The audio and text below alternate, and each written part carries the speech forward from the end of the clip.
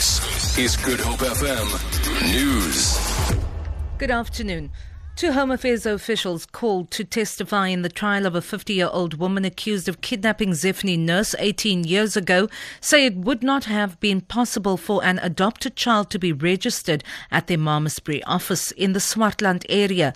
The accused, who cannot be named, faces charges of kidnapping, fraud and contravening the Children's Act in the Western Cape High Court. Nurse was taken from hospital when she was just 3 days old.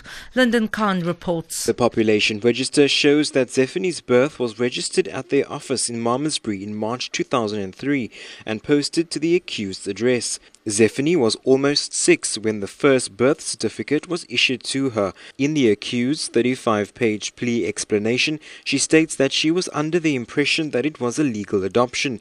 The accused also insists she never went to Home Affairs herself to register the birth.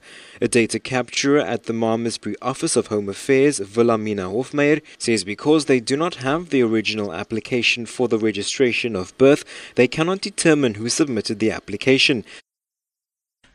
South Africans should brace themselves for much tougher economic conditions as the effects of the weaker rand, as well as the severe drought, continue to be felt across the country.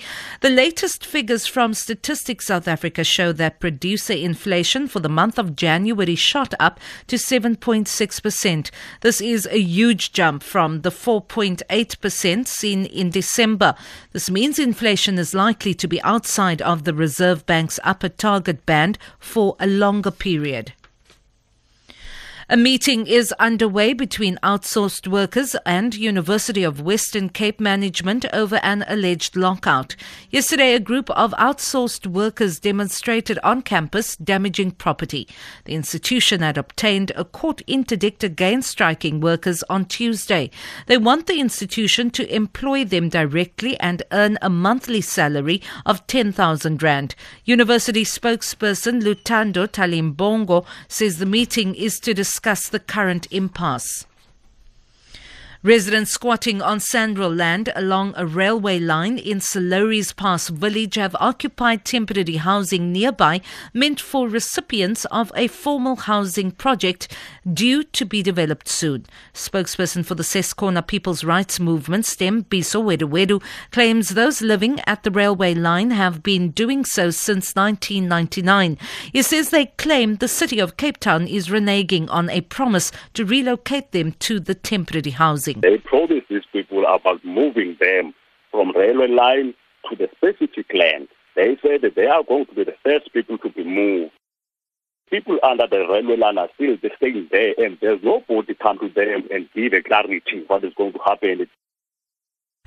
However, MACO member for Human Settlements, Benedicta van Minnen, says the temporary housing area is intended for backyarders and not just those living on the Sandral-owned land at the railway line. We currently have an IDA, which is the Interim Development Area in the Salori's Pass community, where various parties are being accommodated. We are going to be building houses in the long term. We're not very happy with the answers that were provided, and those took the law into their own hands and invaded the IDA. Both City Safety and Security Services and SAPS have attended upon the site. For Good Hope FM News, I'm Vanya Klucher-Collison.